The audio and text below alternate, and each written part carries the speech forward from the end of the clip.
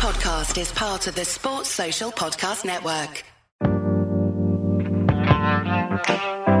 The start of the 2022 Formula One season is only days away. G'day there, I'm James Baldwin, and you've joined us here on Lakeside Drive for the fourth season of this podcast and the 2022 Formula One season. It's great to have your company all across the world, wherever you're listening. It is so awesome to have you join us. So let's get into 2022.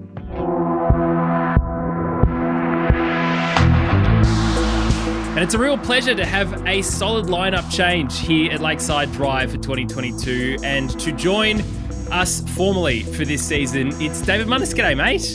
G'day, boys. How are you going? Doing very well, thank you. And of course, Freya Brolsma as well, who can't join us for this episode, but she will be around for our Bahrain Grand Prix review episode. And of course, I'm joined by my friends and yours, the OGs. It's Thomas J. Camp. G'day, mate. Gentlemen, how are you? Doing very well. And of course, Tommy T, my friend. How are you, mate? G'day. What's going on, boys? It's the very start of a very big calendar year, not only of content, but of course of Formula One for all of us gents. And look, it's great to have your company. As I said, if you're listening to us on Spotify or on Apple Podcasts, wherever you're listening, or on YouTube, of course, make sure you subscribe to the podcast. It absolutely helps. And if you're on Spotify now, you can leave us a rating, little stars down the bottom of the show name. You can tap that and tell us how you feel. But boys, there is plenty to get through, of course, before we get into the first Grand Prix of the year. We'll start at the very, very beginning. And as I said this before we started recording, I don't want to dwell too much on 2021. Of course, you can go back and listen to our season review podcast. There's a good 2 hours worth. Plenty was mentioned there, but some stuff has happened since then. Question mark. Campy, let's start with you. Michael Massey, of course, has been replaced. I don't want to get too in depth into this, but let's just get your top line thoughts. Oh, look, thousands of opinions on this. The thing for me is the FIA came and backed him at the end of the race and said he has captain score and he can do what he wants. The fact that he's since been fired or replaced and he's going to take another job within the FIA suggests to me that there's probably some politics going on at the top end. I think if you're Mercedes, you have to kick up a fuss about it because you spend, $1.5 billion a year throughout your organisation. For them to have a world championship robbed like that, they have to kick up a stink, and that's why his head eventually fell. If you're Red Bull, well, you're super lucky, and you get going again for this year. So I think he's been scapegoated. It's a bit of a shame. I probably thought that his job was untenable. Not that I think we should be making those comments, but he's look. The way it's played out politically, it's just we're not getting any honesty, we're not getting any truth, and we're getting people's varied opinions about what they can and can't say, which is typical F1 bullshit that we have to put up with as fans. And it's unfortunate for him and his family, so we wish him all the best in whatever he does. Yeah, certainly was an interesting time, and to be replaced with two new race directors is interesting. Can I just say, please? Sorry, that race director that came from DTM, if you go and watch the last race of DTM last year, it was possibly even more of a shit show than the last race in F1. Yeah. So we've replaced incompetence with worse. Anyway, moving on. Well, that was exactly the point I was going to make. We've got Niels from Niels from DTM, exactly. Not exactly someone who I would say has an absolutely clean record, but of course, it came out of the passing of Charlie Whiting, which was incredibly sad. Charlie sort of made that role for himself. Michael took over what was the Charlie role, and this is probably an admission from the FIA that yes, Michael was responsible for too much, but you would have thought that they would have at least brought in one person to help him out and kept Michael there. But as you said, there's an admission that something went wrong for the FIA to boot him. Munnis, we didn't get your thoughts on what sort of fell out from 2021, but it wasn't exactly the cleanest of calls. And now, of course, this has happened. But does it really give us a brand new season, brand new regulations, and a brand new way to look at 2022 Formula One? Yeah, look, I think there needed to be a structured change. Massey was obviously coming under a lot of pressure throughout the season, just how the season unfolded between Red Bull and Merck. They're really going at each other's throats. So towards the end of it, I did begin to feel a little bit sorry for him. So look, I'm glad there has been a structured change. I mean, the call, I haven't aired my views, but I felt it deviated from the norm, and that's what kind of annoyed me. We know how a safety car plays out, and it was just something completely different. So for me, that was an annoyance, and that's not what I want to see. I don't want to see someone's interpretation of the rules. I want to see basically consistency like every sports fan. So look, the structure change, the virtual race control room, I think it's a good idea. It's someone to share the burden and not just one person getting picked on the whole time. So, yeah. Well, it is only just one of them each race. So the issue that we've got, Tommy T, now bringing to you is the consistency of the racing stewards from 2021 is something that we had some issues with. And of course, we know that there was a difference, or at least up until that point, the difference between the stewards and the race director in terms of decision-making ability. Now we have two different race directors, one from that DTM background, of course, the other who I don't know anything about at this point. But for what the sport needs, though, is this the right thing? But because we're going away from consistency, aren't we? I think so, but I think the structure is going to be a bit more in line and uniform race to race as opposed to kind of like, here's a rule book, figure out how you're interpreting everything. I think they're going to have to be more in line with what they want to go with between the two of them and how they're going to manage that. The other thing is, I think the big problem we had last year was we got to see all of this play out on TV and over the radio. I think removing that like they are this year is going to help massively. This stuff can happen in the background like it always has. We just happened to see it all last year, and I think that compounded the issue and made Massey look even worse. If we didn't really hear all of those kind of backwards and forwards and him kind of sound like he was placating people, I think he might have skated through and it just would have been like wiped away. But I think the fact that we heard all of that behind the scenes actually made it worse. So I think that coupled with the two of them having to be on the same page might actually get more clarity for what the stewards are looking for as opposed to just in one person's head thinking how they're interpreting the rules. They have to actually speak it out to each other and confirm what the other is going to execute race to race.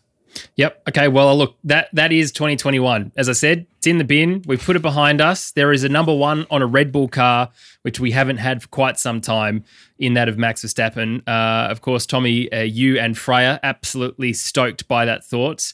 Yeah, bloody Dutchies. Let's talk a little bit more about a bloody Dutchie. Max Verstappen just signed the longest contract in Formula One ever to about 2057, it seems. It's 2028. This is obviously absolute faith, Campy, isn't it, in Max wanting to stay with Red Bull, but also Red Bull realising they really need to hold on to him in the future. Yeah, look, he's a once-in-a-generation driver. It's a bit like Lewis Hamilton's relationship with Mercedes. Yes, he came in on the back of McLaren, which was always a Mercedes-affiliated team, but as soon as that team was set up and organised for 1 or 2 years, they moved him across, and he's been under that umbrella since day one, back in 20, he was 9 and 10, so in junior karting. So for Red Bull, totally the smart decision to do. I think that championship in Max's mind solidified the fact that, hey, we've been able to bring that gap down from Mercedes and we're actually getting better and better every year and bridging that gap. So he probably sees long-term that they're the car to beat in the next 4 to 5 years. With a guy like Adrian Newey there as the chief designer, he's got a massive history. We could be looking at, another 4 straight from Red Bull, and then you're looking at the last sort of 16, 17 years, and there's only 2 manufacturers that have won the championship. I think that's what Red Bull's looking for, and look, good on them for doing it. They got the money. Dietrich could pay that guy 10 times what he's worth every year, and it still wouldn't make a dent in his pocket. So good on them. Right decision for me. Tommy T, got to make you happy though, doesn't it? I don't think Max had to sign it. I think Red Bull had to get that deal done, if anything. I think Max could have walked into anyone's garage and demanded a big amount of money. So that's just smart from Red Bull going, let's not have this conversation for another, 6 years? We don't have to talk about contracts being up, about like seats being taken, all these kind of things. It's locked away. We can just focus on this next era and dominating as it is without this kind of upheaval potentially coming in the near future. I think that's just a better way to operate. So stoked for Max. I think it's going to be a good number. I don't know if we know exactly what it is, but it's going to be large, you would think, for that many years. Just off a world championship, you think you'd be doing all right. Yes, and of course, Honda not doing their 2008 version of themselves and deciding at the last minute to stay in Formula One. which was a good call. It's like they'd looked in the past and said, I wonder what was going to happen in 2009/22. But for you, Manus, the big thing, I think, from my side is this second seat. I mean, this is now a car that is going to be absolutely dominated by Max Verstappen, no doubt. Whoever sits in that second seat, though, you are only guaranteeing yourself second in the championship, or maybe some podiums if Max was to crash out. Yeah, look, I think Perez knows that, and Perez is the man for that job. He's in a car that if Max happens to have a bad day, he can take a win or definitely get on the podium. So, look, I think it's a no-brainer keeping Perez there, and he's certainly happy to be in a competitive car. But of course, competitive cars, well, we're not really sure what that is or who that is this season. But before we talk about testing itself, let's talk about the bloody designs and the liveries and how gorgeous this thing looks. I think this is the best looking Formula One car for a very long time. Tommy T, as our resident head of design and all things that look good, I want you to talk about some liveries. Who are your favorites? Yep. What do you think could be improved? Because, I mean, there's some stunning ones this year.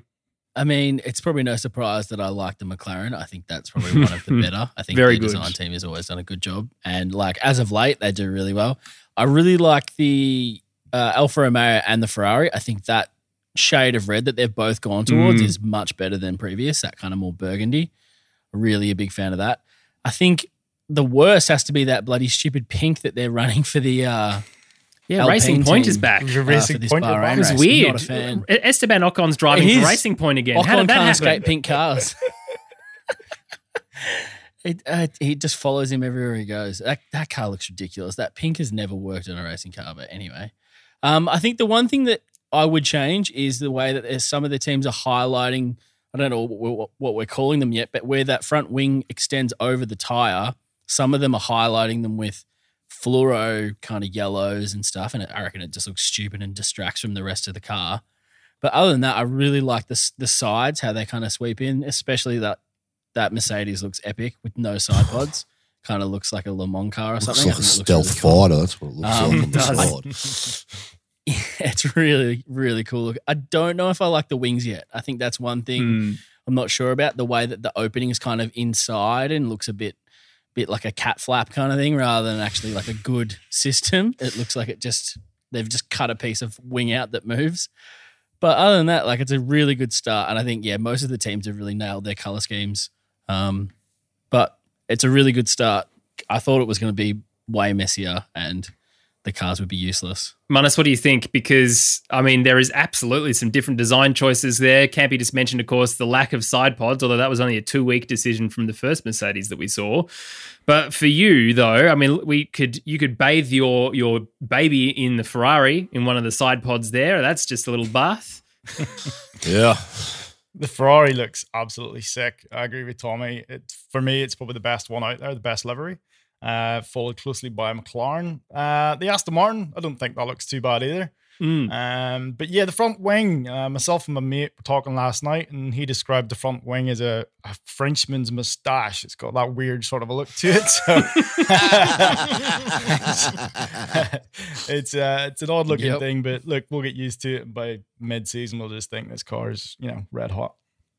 Yeah, they are just generally looking good. It was weird that F1 last year put it in that oddly reflective silver paint because it just made it look terrible. But now it looks phenomenal. Campy, for you, who's your favourite? Who's the least favourite? Who's in the bin? The least favourite is the pink Alpine. Yep, we can all agree. Racing Point's in the bin. Yeah, that's gonna get me. That's gonna catch me out, definitely. Least favourite. I mean, the Williams looks good. The Williams looks really good. That blue and white contrast is good. I'm not actually a massive fan of the McLaren. I think they've got that purple thing on the side of it and that wave, and I'm just not into it. But they should have gone with that Golf one that they did last year. I think it's the logo of the brand that sponsors them. Yeah, I know, but I'm not into it. So we got all the sneaky cigarette money back on cars now. So. Well, we don't, though. And this is why Ferrari is looking as good as it's looking, because there is a significant lack of mission winnow. That's gone. So they've opened up that ability to have that beautiful color, I think, as well. And Tommy T, I maybe slightly disagree with you about the yellow for Ferrari because, I mean, that's the Ferrari logo, right? There's a nice little nod to the yellow behind the prancing horse, which I only noticed that this morning. No, you know what I mean, though? They've got this, it looks like high-vis tape, like on the underside of those like wheel arch kind of extensions. I think it just, instead of just making them all black, they've added this highlight that just like, what is that? Oh, it's just the wheel arch. Sick. Great. And of course, I'll just say, Aston Martin did that camo one too, which was like tops. Alfa Romeo, you mean? Oh, sorry, yeah, that's one. Yeah, the other one. Alfa Aston, same thing. That was cracker. I'm all about a camo livery. I'm all about it. Yeah, it was weird that Valtteri Bottas and Guan Yu Zhou just didn't turn up to Spain at all. It was, and then we only got to see the Aston later, which is a joke I'm never going to get sick of saying. We all loved camo Red Bull, right? So it was a right thing to do by Alfa Romeo, and Alfa Romeo looks fantastic. Tommy T, completely agree. That red looks amazing. Mm-hmm. The older new logo looks absolutely sick. I think Williams looks phenomenal as well. Haas's updated new livery also looks really nice and clean, beautiful as well. I think Aston Martin, just generally think across the whole board, yes, the 3 races that we have to see Racing Point are the worst, but when Blue Alpine gets back after Australia, the whole grid looks bloody great. It's the first time that I can't say this is a really crap looking livery. So that's great. Well done, all F1 designers. I know you listen to this podcast. You get the Lakeside Drive tick of approval. But one thing I also want to talk about is the racing suits, because we always have some interesting looking suits in and out of the car. I think Ferrari look great all the way up until the Shell logo. It's weird that the Shell logo is still on this bright red. It's like, guys, maybe just take one for the team in terms of your branding colors and do away with it. Just have we know who you are. Just go white. There's no suffering brand recognition there. But is there anyone else, Tommy T, racing suit wise, that you think look good? I haven't really noticed that much, but I will say I'm not a fan of Daniel Ricciardo's helmet this year. Ooh. Not as good as last year, I don't think. I think last year's like pastel kind of ice cream colours was really cool. You do hate Danny Rick, Tommy? You bragged on him in the last episode, now this episode. Are you even a fan? It's not looking good. Listen. I'm the opposition. I'm devil's advocate, you can call me. Especially when the design No, I think he's had some really good helmet designs. I'm waiting for for his American one because I'm sure that'll come this year and that'll be epic, I'm sure. Peaches is a weird color to go with a papaya orange. I agree, as a main hue. But anyway, that is what it is. I've seen it. No, that's good. I'm looking at it now. That's quality. What's wrong with that? Just think about what he's driving in though. It's just going to be looking weird. That's quality. That's good. Well, let's keep going. Let's talk. I mentioned just before about the updated Haas car. Kevin Magnussen is back in Formula One, and I didn't see that bloody coming. No. Manus, what were your thoughts when you first saw that news? Because he was totally left field for me. Oh, I was completely shocked by it, taken aback. But it's great news. I mean, I followed a little bit of his exploits last year. That's good. He was in the WeatherTech IMSA Championship, racing for Chip Ganassi in a Cadillac of all bloody things. And he did really well. I think he got 1 win. He stepped up and he raced for R.O. McLaren in an IndyCar in Circuit of Americas. And he did Le Mans in an LMP2. So, he had a good season. It was probably good for him to get away. But during his interview with Ted in the Notebook over the testing, he was delighted to come back, and he probably wouldn't have came back if it wasn't a new car, because when he left, the car was a bit of a dog. So he's excited to be back, and it's good to see him back. Hopefully he's in a competitive car and can do something. Well, he absolutely looked competitive. Day 2 of testing, topping the timing sheets. Yep. Of course, people have said, he's been out of the car. Yeah, absolutely. But this is a brand new car for many people to learn. Alex Albon, of course, spent some time out of the car and also is back for this year.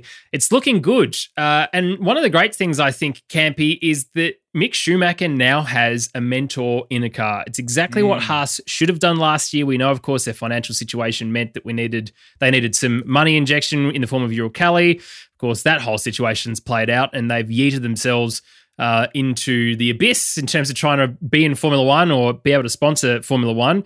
Fair enough too, I reckon. But for K-Mag now to be able to have that wonderful relationship with his engineers, and I don't know if you've seen the video of him walking back into the Haas garage in Bahrain for the first time, but there are a lot of happy people, least among which is the social media manager for Haas, who's like, oh, good content, positive, happy content, thank God.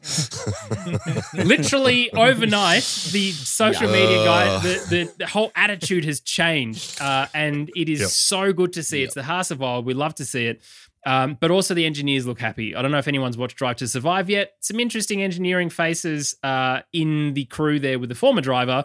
But this current driver, I mean, apart from some doors potentially being smashed up and down the grid, which we can all have a laugh about now with Kevin, it's good for Mick, right, Campy? Because he has a mentor in the car like we've said every young driver needs. Yeah, look, I think K-Mag and Grosjean too, they're bona fide F1 drivers, belonged in the sport, deserve to be there. K-Mag on debut in Melbourne 2014 in that McLaren. Yep. I mean, got a podium on debut and it was overshadowed by Danny Rick beating him, but I mean, that's the guy's only podium, and I think he raced 2 or 3 races that year because I can't remember. I think it was Fernando missed some stuff or something, but he's a bona fide driver now. He had some issues with Grosjean, but that's because they're in a shit car at the back of the grid and they're fighting each other. They're bound to come together all the time. But you were right. For Mick Schumacher, this is a real test. This is his first. I mean, he's had a year in F1. He's had a year to learn the team, a year to learn the car, and he smashed and he got better. He smashed Mazepin last year and he got better throughout the year, and the gap just grew and grew and grew. This is now we get to see what Mick Schumacher is made of in an F1 car against someone like Kevin Magnussen. If he can prove himself that he's just as good, if not better, then he will go on and have a long and illustrious career. But if he doesn't, and if he's consistently getting out-qualified by 2 to 3 tenths and, you know, consistently out-raced on race pace and not getting lucky with results, then I think teams are going to seriously sit back and go, all right, it's a name. We've given it a try. It's great for marketing. It's all this. But, hey, we're racers at heart. Does he become a paid driver if he needs to be? Is that the path for him? So, it's exciting for him. We get to see what he's really like. You know, we get to see the performance. I think he's got the upper hand at the moment because he's had a lot more time in the test car. I think Magnussen's only had 2 sessions, I think, like an afternoon and a morning session. So, Mick's in front of him. But, look, Magnussen will rock up next week, ready and raring to go, and he'll be 100% in the first 2 or 3 races. So, yeah, it will be exciting for that team to see what happens. He signed the contract the night before Bahrain testing began. I love that. And an absolute. We need to shout out as well Chip Ganassi Racing and the great man himself, Chip Ganassi, immediately released Kevin. There was no umming and ahhing. There was none of that. It was like, K-Mag, you go back to where you belong. We'll see you on the other side, which is great. And I think also you absolutely nailed it, Campy, in terms of mentioning Grosjean, but Grosjean's killing it in Indy. There was no way he's going back to the back of the grid. Yeah, exactly. He's up the front. He's in one of the best cars now, absolutely. Yep. So that's fantastic to see. But for Tommy T, for us, for the world of Formula One, I think it's great news because there was plenty of people being considered. Hulkenberg was mentioned, of course. Absolutely, he should have been. We spoke about Piastri, of course, many, many times, but he obviously not to be. Potentially, though, he might be in a Formula One car this weekend. But for other junior drivers, Theo Pourchaire, well, he wasn't ready. Still needs another sort of season in F2. But K-Mag makes the most sense for so many reasons. What are those reasons for you? I'm surprised we didn't think about it earlier, to be honest. Like, I think he makes the most logical sense now that it's happened, but I'm with Manus. I was shocked. I think his consistency is the biggest thing. He's very much like a Kimi Räikkönen or those kind of Valtteri Bottas style drivers who are very just consistent. Will just rocket in some like brilliant lap times, give the team great data, and for someone like Mick to see how consistent K-Mag was. I mean, we look back at those Haas seasons when it was Grosjean who could have a brilliant race, but then he could fall away and his bad was bad sometimes. K-Mag was just rock steady and like his bad was still pretty good and his good was really good. So I think that's what they're gonna be loving this year is the consistency they're gonna get from K-Mag every single time he's in the car and the data that they're going to be able to use to improve that car. Because we know last year they were hanging for this season. They were just limping across the line trying to keep that team together and just get through to this season because they knew that was when it was going to be all worthwhile. And it's so good to see. I mentioned just before as well, but in the second day of testing, he lit up the timing screens. He was admittedly the only car on track at that point because they were given extended running. So yes, absolutely, the track had developed a little bit. But it's great to see Haas and not flailing around the back. Mick Schumacher was second on the timesheets in the last day of running as well. So as you say, Campy, it's going to be interesting to see how Schumacher stacks up against Magnussen. But not only is he back for this year, but K-Mag has signed a multi-year deal. So we've got at least 2 years of Kevin Magnussen. So what's your gut feel? How does this end up? For me, I think K-Mag wipes the floor with him. But prove me wrong, hopefully. Well, I think, to be honest, I think they're going to be pretty evenly matched. If we look objectively at what Mick Schumacher has done, he won F3, he won F2, and now he's in Formula One. And he did wipe the floor with Nikita last year in terms of pace and the ability to drive what was effectively an undrivable car. But it will now be about how they share information and the relationship that he then has with Kevin, because he seems hyper respectful, right? If you're Sebastian Vettel and you're obviously mentoring someone like Mick and you're having a conversation right now about what he can learn in the next couple of years from Kevin Magnussen, it will be one of, don't stuff things up. There's no point having the fight that he needs to have, that has had in the past with Grosjean. It's about supporting each other as best as you can. The team needs to come together as a very happy, progressive unit, and the culture needs to change, which it will do, absolutely. And I just think they'll be able to celebrate. If you think about Fernando celebrating Ocon's win last year, the way that he defended in Hungary from Hamilton, I kind of think we'll see the same thing here if there is an opportunity for a podium. Can't believe I'm saying that, but Haas are looking pretty good, or even a really good top 6 result. K-Mag will do that for the team because he's grateful to be back. And there's a slightly different thought process, I think, of K-Mag in 2022 compared to K-Mag at the end of 2020. And the other thing too is, like, as an engineer, I mean, these guys are smart, intelligent people. They don't just give up lives for nothing. I mean, these guys get the degrees they get, then they go to NASA or they go to Lockheed Martin or F1. That's how smart these guys are. Yeah. And I think it could have been really tough for a lot of the guys in that team traveling around the world, 250 nights away in a hotel every year and working for someone like Mazepin, who's shouldn't really be there because he didn't get there on the drivability side. Got there because, I mean, his dad was rich. Let's get real. That could have been tough for them. So to get someone like K-Mag in who's proved himself and they know some relationships there, I just think Haas is, I mean, it's a big win for them. Nothing has gone right for them in the way of sponsorship and stuff throughout the last couple of years. And the man at the head, Gunther, we all love Gunther. He's taken a back seat, but I just hope he gets that fresh wind to just move on and be the character we know and love with a bit of positivity in the air moving forward. Yeah, I'm just so stoked to see K-Mag back. I didn't think I would be, to be honest, but it's happened and I am, and I'm here for it. Let's talk about testing itself now before we talk about maybe some thoughts ahead of the whole season. Unfortunately, Barcelona was behind closed doors. They made that call at the last minute, which meant that the official testing happened in Bahrain. But what we did see was a word that I didn't think we'd ever have to talk about again, Campy, but it's porpoising. Hooray! Porpoising. And it's not Flexi Wings this year, it's this whole thing. Now, if you don't know what porpoising is, this is not the podcast to listen to about that. I'm sure there are other ones, unless you want Campy to go into full detail. If you do, let me know. hello@lakesidedrive.com.au. The big porpoise. Who can we call the big porpoise? The big porpoise. It's Thomas J. Camp. But it seems, lads, that McLaren were the only car out of the gate to not have this issue. Munus, I mean, that's good news for Daniel and for Lando. It certainly is, but I mean, they've got their own dramas, as we've seen this week. Brake issues for McLaren. So that's a bit of a concern, especially in the long runs. They were having terrible dramas. So, but yeah, the porpoising, Mercedes seems to have trouble with it. I know that Russell and Lewis were both complaining about it. So yeah, that's going to be interesting to see how that plays out. I mean, it's not something we've really seen in a long time. Not for a long time, no. Yeah. And this just highlights the way that we're changing how Formula One works and these technical regulations.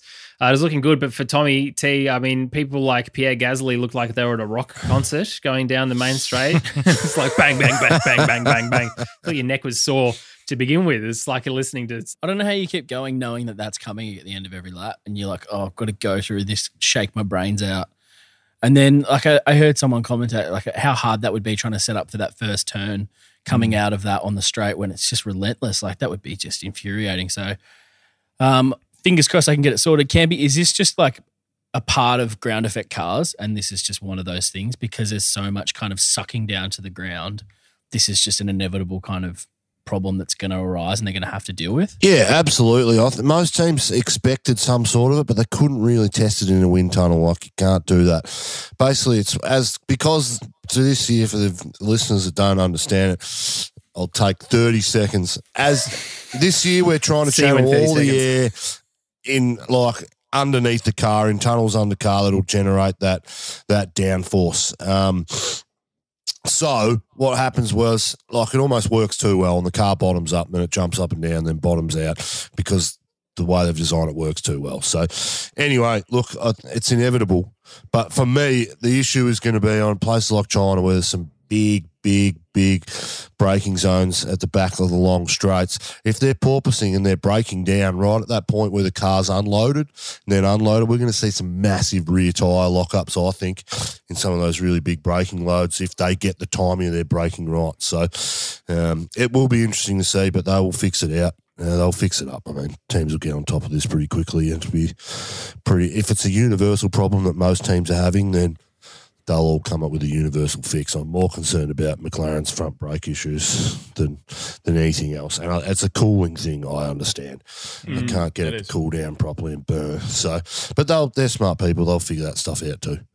Yeah, Lando Norris running several different options on brake cooling ducts and front wings and everything to try and solve that issue. Hopefully they get it sorted out. Of course, the bigger issue, though, for me, is Daniel Ricciardo's lack of laps in Bahrain in this car. Of course, he has COVID.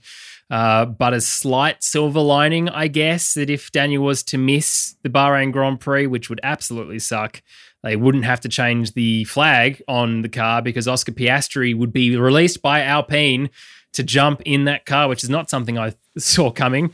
Probably neither did Stoffel Van Dorn, but yet again, he's being overlooked. Poor Stoffel. But it's no good, Campy, because we've said this going into last season. The issues that Daniel had were a correlation with the lack of laps he's had in the car. Now he's missed 3 days worth of testing.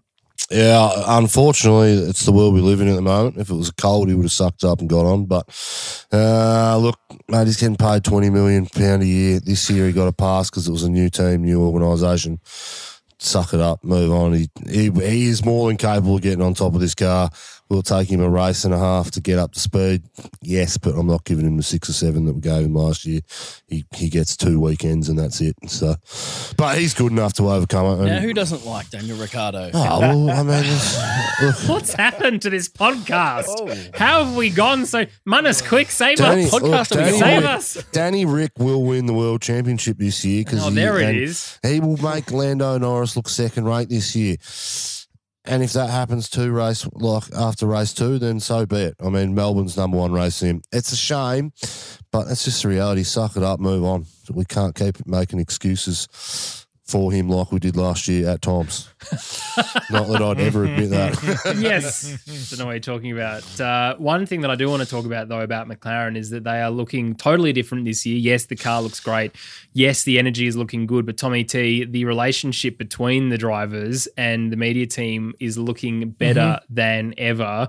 Not that I thought we needed to focus so much on this bromance between Lando and Daniel, but I think they've found their individual rhythm and are happy enough in the... I mean, obviously Netflix Drive to Survive was just released, so that's going to cause a little bit of a wave again when we see some some of that content. Which I say, I refuse to watch that utter garbage. Okay, it's really good. But yes, yeah, absolutely it is. But Tommy, for this, anyway, though, what does it mean? I think so. Watching those couple of episodes so far that you see a lot of Daniel and Lando, it seems like everyone wanted them to work so much that they almost refused for it to work. It was almost like when someone tells you you're going to be really good friends with Campy, like James said, and I was like, he's a bit of a dick, eh? I don't want to be his mate. And then you How dare you? Fight against it. You fight against it so much, and it's really hard. But then you're like, Campy's a good guy. You can't. So not you get there help but eventually, love is me. what I'm trying to say. Oh, good Lord. You can't help it as much as you try because someone told you that you should. But I think it was a little bit like that. Everyone was like, "Oh, they're going to be the funniest. They're going to be so good together. They're going to have a great dynamic." And they're like, "Get stuff, we will." Like I miss my mate Carlos or whatever it was, and then it kind of felt forced. Whereas I think they actually had to deal with some stuff internally as a team. Daniel's win, Lando outperforming, his kind of loss in Sochi, those kind of things that they've actually had to deal with together as two competing drivers and as a team as a whole. Daniel said that he's loved this team as like, this is one of the best experiences he's had as a team. It's literally the other driver that he's kind of struggled with the relationship wise. He's like, I love this team and I want to reward them for how much effort they've put into me and I love the culture, everything. So I really think we're going to see another side of them because towards the end of the season, it seemed like they were figuring it out and they were kind of happy to be rivals but still get along and enjoy it. Whereas it felt like Lando was feeling attacked and almost having to defend himself for no reason against Daniel or vice versa. So I really think they've got onto a level playing field and they're actually just going to really enjoy pushing each other as opposed to kind of like drag each other down. I think we're going to see a much better McLaren dynamic this year. Well, it's good news for when Daniel is the world champion. Of course, McLaren are feeling happy about it. Manus, in terms of pace, though, DR in Barcelona had some pretty good pace. There's some happy timings there. Of course, we can't see him in Bahrain, but other teams are doing some interesting stuff. Ferrari seem to be the ones that everyone keeps pointing towards, including Lewis Hamilton. The sandbags are firmly out at Mercedes. Geez, they started filling them just before the last flag at Abu Dhabi. But Ferrari do have solid pace, and maybe that's what's flowing down into Haas. Yeah, they look to be having consistent pace. Charles Leclerc and Sainz have looked really good. The cars look pretty solid in the corners. So that's exciting, and it's good-looking cars, as I said earlier. But it's just too hard to take anything from testing. I mean, I was having a look at last year. Yuki Tsunoda was second fastest during testing last season. And where was he? He was nowhere during the season. So we've got to take a lot of this with a pinch of salt. Exactly. And as you say, George Russell and Lewis Hamilton can't touch the pedals for the amount of bloody sand in those cars. Honest to God. Mercedes do this every year. They've got issues. They've got dramas. Every They're going to year. be way down the field. First year. quali, bang. Where did Bang. that come from? Every time. Yeah, it's as soon as they start saying, and it's great because everyone's calling them out immediately. They're like, "Yep, okay, sure, Mercedes, whatever you reckon, whatever you reckon." But Campy, just wanted to look a little bit further down the grid. It was only down the grid because they had some reliability issues. But Alfa Romeo, Valtteri Bottas in that Alfa seems to be doing some good things. As does Guan Yu Zhou. Can I just say they seem to be getting on quite well as a driver pairing already. He's not called that anymore, by the way. Yeah, it's Zhou Zhou Guan Yu. Yeah. Yeah, It's going to take me forever to get used to that. But I just got used Copy to saying that. it. Yeah. yeah. Zhou Guan Yu. Guan Yu Zhou, yeah, that'll do. We'll just Yeah. keep him there. No, they had a tough first testing. This second week they got on top of it. I think they had an issue in like the last 20 minutes or last half an hour of the final session yesterday. So they just look good. Valtteri was a lot happier this week. He was quite. You could see he's quite frustrated just in a couple of the interviews that he did in the press. Yeah, I think he's got the right attitude for that team. He'll take Joe under his wing and teach him a lot and learn. I mean, there's an age difference. For Bottas, has probably realistically got another 5 or 6 years if he wants to go that long. But I mean, he's good. But Joe's at the start of his career, and if he proves himself, then he'll be right. So, I think it's a great pairing for Joe, and it's probably not where Bottas wanted to be at this time of his career. I think he would have liked to have made a lot more of a statement in the top team at Mercedes at time. But look, he's more than. He's more than competent, and he'll be the team leader. And you put that guy in 9 teams out of 10, and he'll beat his opponent 9 times out of 10. You know, just unfortunately, he's up against Lewis Hamilton, and that is a bloody big measuring stick. So, but yeah, they'll be right. Tommy T, another wily old fox. It's the opposite of last year. It seems that Charles Leclerc scared the hair out of him, but now someone in the Stroll family has put it all back on again. The mane of Sebastian Vettel is back. He looks like Tony Hawk. Yeah. Trying to be at one with the kids still. He does. Absolutely crushing it. But Aston Martin not looking super strong in testing, but he's very quick to dismiss all of it, saying it doesn't matter. Exactly what Munna said, which I think is the point. Yeah, right. I think, and everyone knows this. Everyone's like trying to make assumptions about what's happening, but I think they'll be good. I don't know. They're struggling a little bit with that car, aren't they? It's not as smooth as they were hoping, that Aston Martin, but I think they've got a good team behind them. They've got some new leadership, which will be interesting this year. We'll see how that goes. I think you're going to see a lot more Stroll behind the scenes pushing things in a certain direction. But I don't know. I feel like they might slip back. A lot of teams have got a lot better, and I think they're probably just going to hold steady and they're going to get passed pretty soon, I think, by some of those. Like Haas, I don't know where they've come from, but they look like they might be off the bottom this year. Well, they've spent 2 years developing this car, so you'd bloody hope that there was some decent pace in it. Certainly for goodness sake. Well, let's talk about what we can watch for in the first race. We saw some wheel-to-wheel action, whether it was actually any good or not, or sort of indicative of what we were going to see. But one thing is for sure, the way that these cars can follow each other around the circuits now seem to be a lot easier, and they seem to be able to get a lot closer, a lot faster. As I said, it was in testing, so who really knows? But it's only a couple of days away until we get to see some practice and some quali as well. Manus, let's start with you. What do you think we should be watching out for in this first race? And don't just say everything, because that would still be a correct answer. What to look out for? Probably Mercedes getting it all together, and they had no issues to begin with. That's probably one tech. What else would I be looking out for? Red Bull, apparently they're looking really, really strong. I think Martin Brundle said yesterday, out of all the teams, he thinks that they just haven't nailed and they'll be red hot straight out the gate. Ferrari, as we've just said, we think they're going to be much better. So those top three teams are looking really strong. And then below that, apparently everybody's really, really tight, really, really close. Crofty, Ted, and Brundle were having that chat last night at the end of testing. So, look, that's good for us as viewers. We want that midfield to be really competitive. And let's hope the whole field is actually closer together, because we really don't want to see, two teams walking away with the title or challenging. We want to see 3-4 teams involved. So that's sort of what I'm hoping for, but whether that happens or not, we shall see. Campy, what do you think?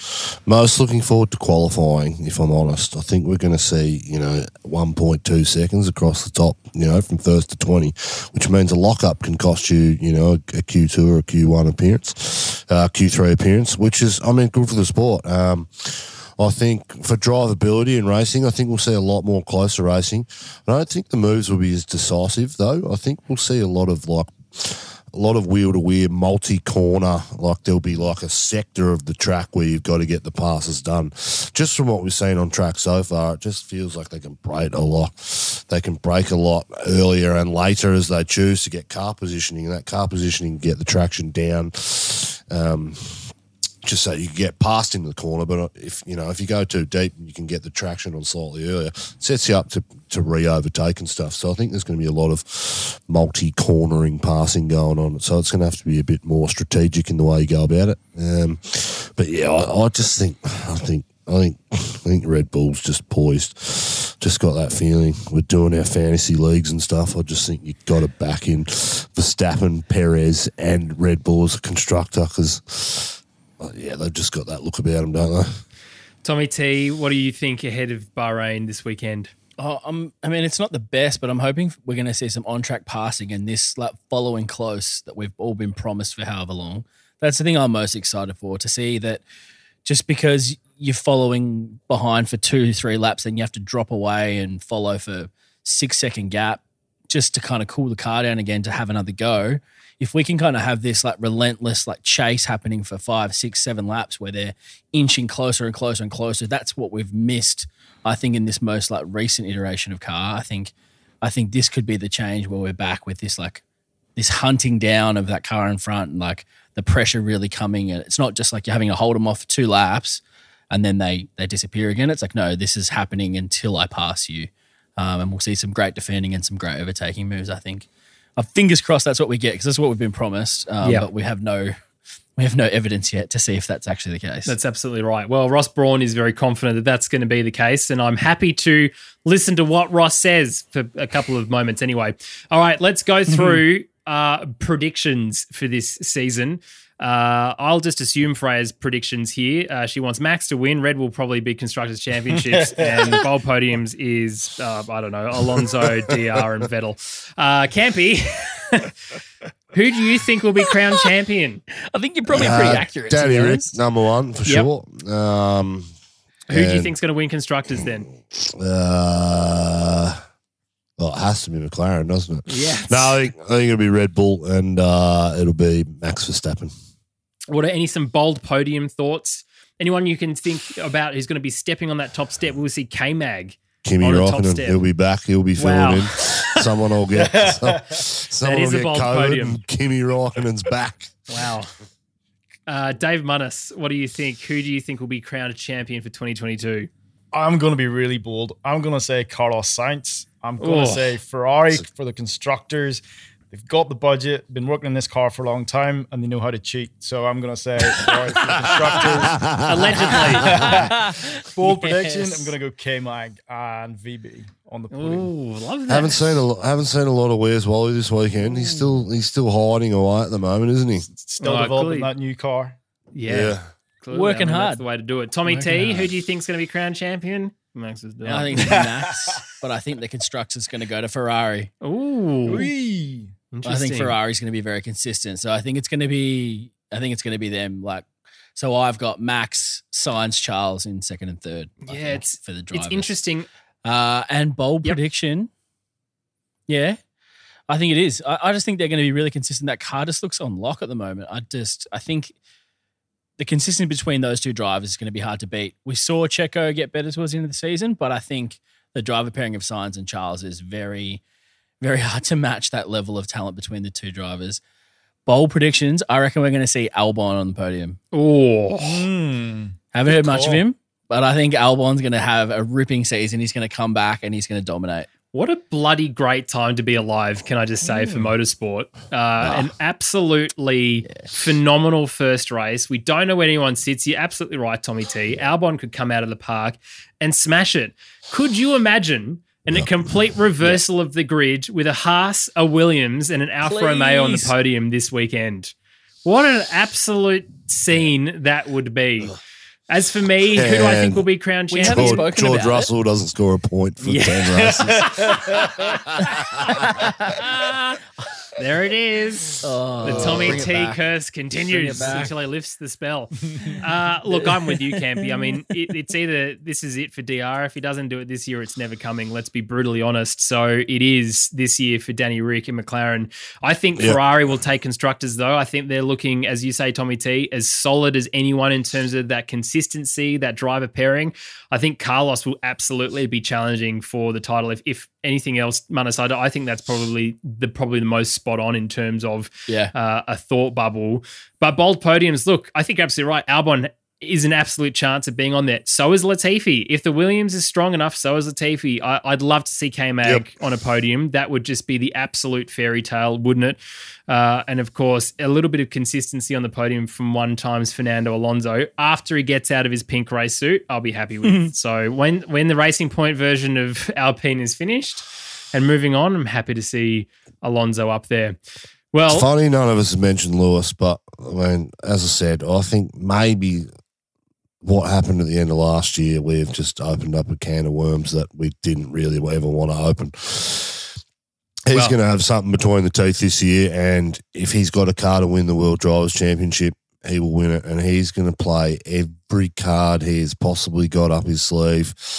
He'll be a victim this year in everything that happens. Don't worry about that. And that's not because he particularly cares. It's because he'll use that to get some sort of advantage anywhere. So I wouldn't write him off either. Absolutely not. I mean, you are correct. The only problem is Max Verstappen carrying that number one on the car is at that level and greater now too. He is the defending world champion, which he's never been before. So there is a new side of Max Verstappen that we are going to see in this season. Well, that's it for our Bahrain Preview podcast. Thank you so much for joining us. Now, we have a couple of things you can do to join the community. If you're new to Lakeside Drive, it's honestly really great to have you here. We have a Discord server where we talk about F1 and other motorsports during all the time, basically, but through the F1 weekend, through all the sessions, you'll find most of us there, as in the four of us and Freya as well, over the course of certainly the race, sometimes quali as well. F1 Fantasy League is back. You can find link to it at our website or in the description below to find the Lakeside Drive F1 Fantasy League. And there are prizes up for grabs. You can find out what those prizes are by also going to the website and supporting the show by buying some merch. We got some new merch coming out soon too that Tommy T is going to design.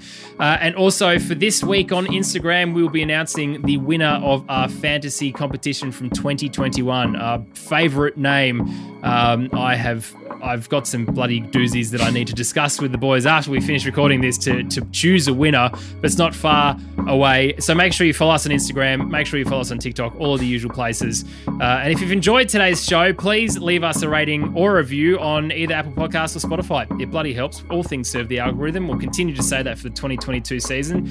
But gents, it is time to say goodbye. Tommy, thank you so much. Manas, thank you as well. Thank you. And Thomas J. Camp, thank you for pushing through your hangover. And we might not see you next weekend. So for your very special day, have an incredible time, my friend. If we don't see you on the Monday morning, which we probably won't, but definitely you will not be seeing me on the Monday morning. I can assure you I'll be on the shag somewhere up in the wind Sundays. Well, then have a great wedding. And we'll see. I'll be back from Melbourne. I think. So. Well, looking forward to having you back, mate. Thank you so much for listening. We'll see you very soon.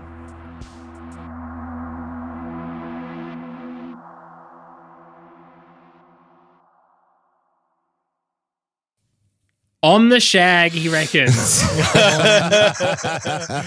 Oh my God. Shag. I've got two Campy sayings already, and we're only one podcast in.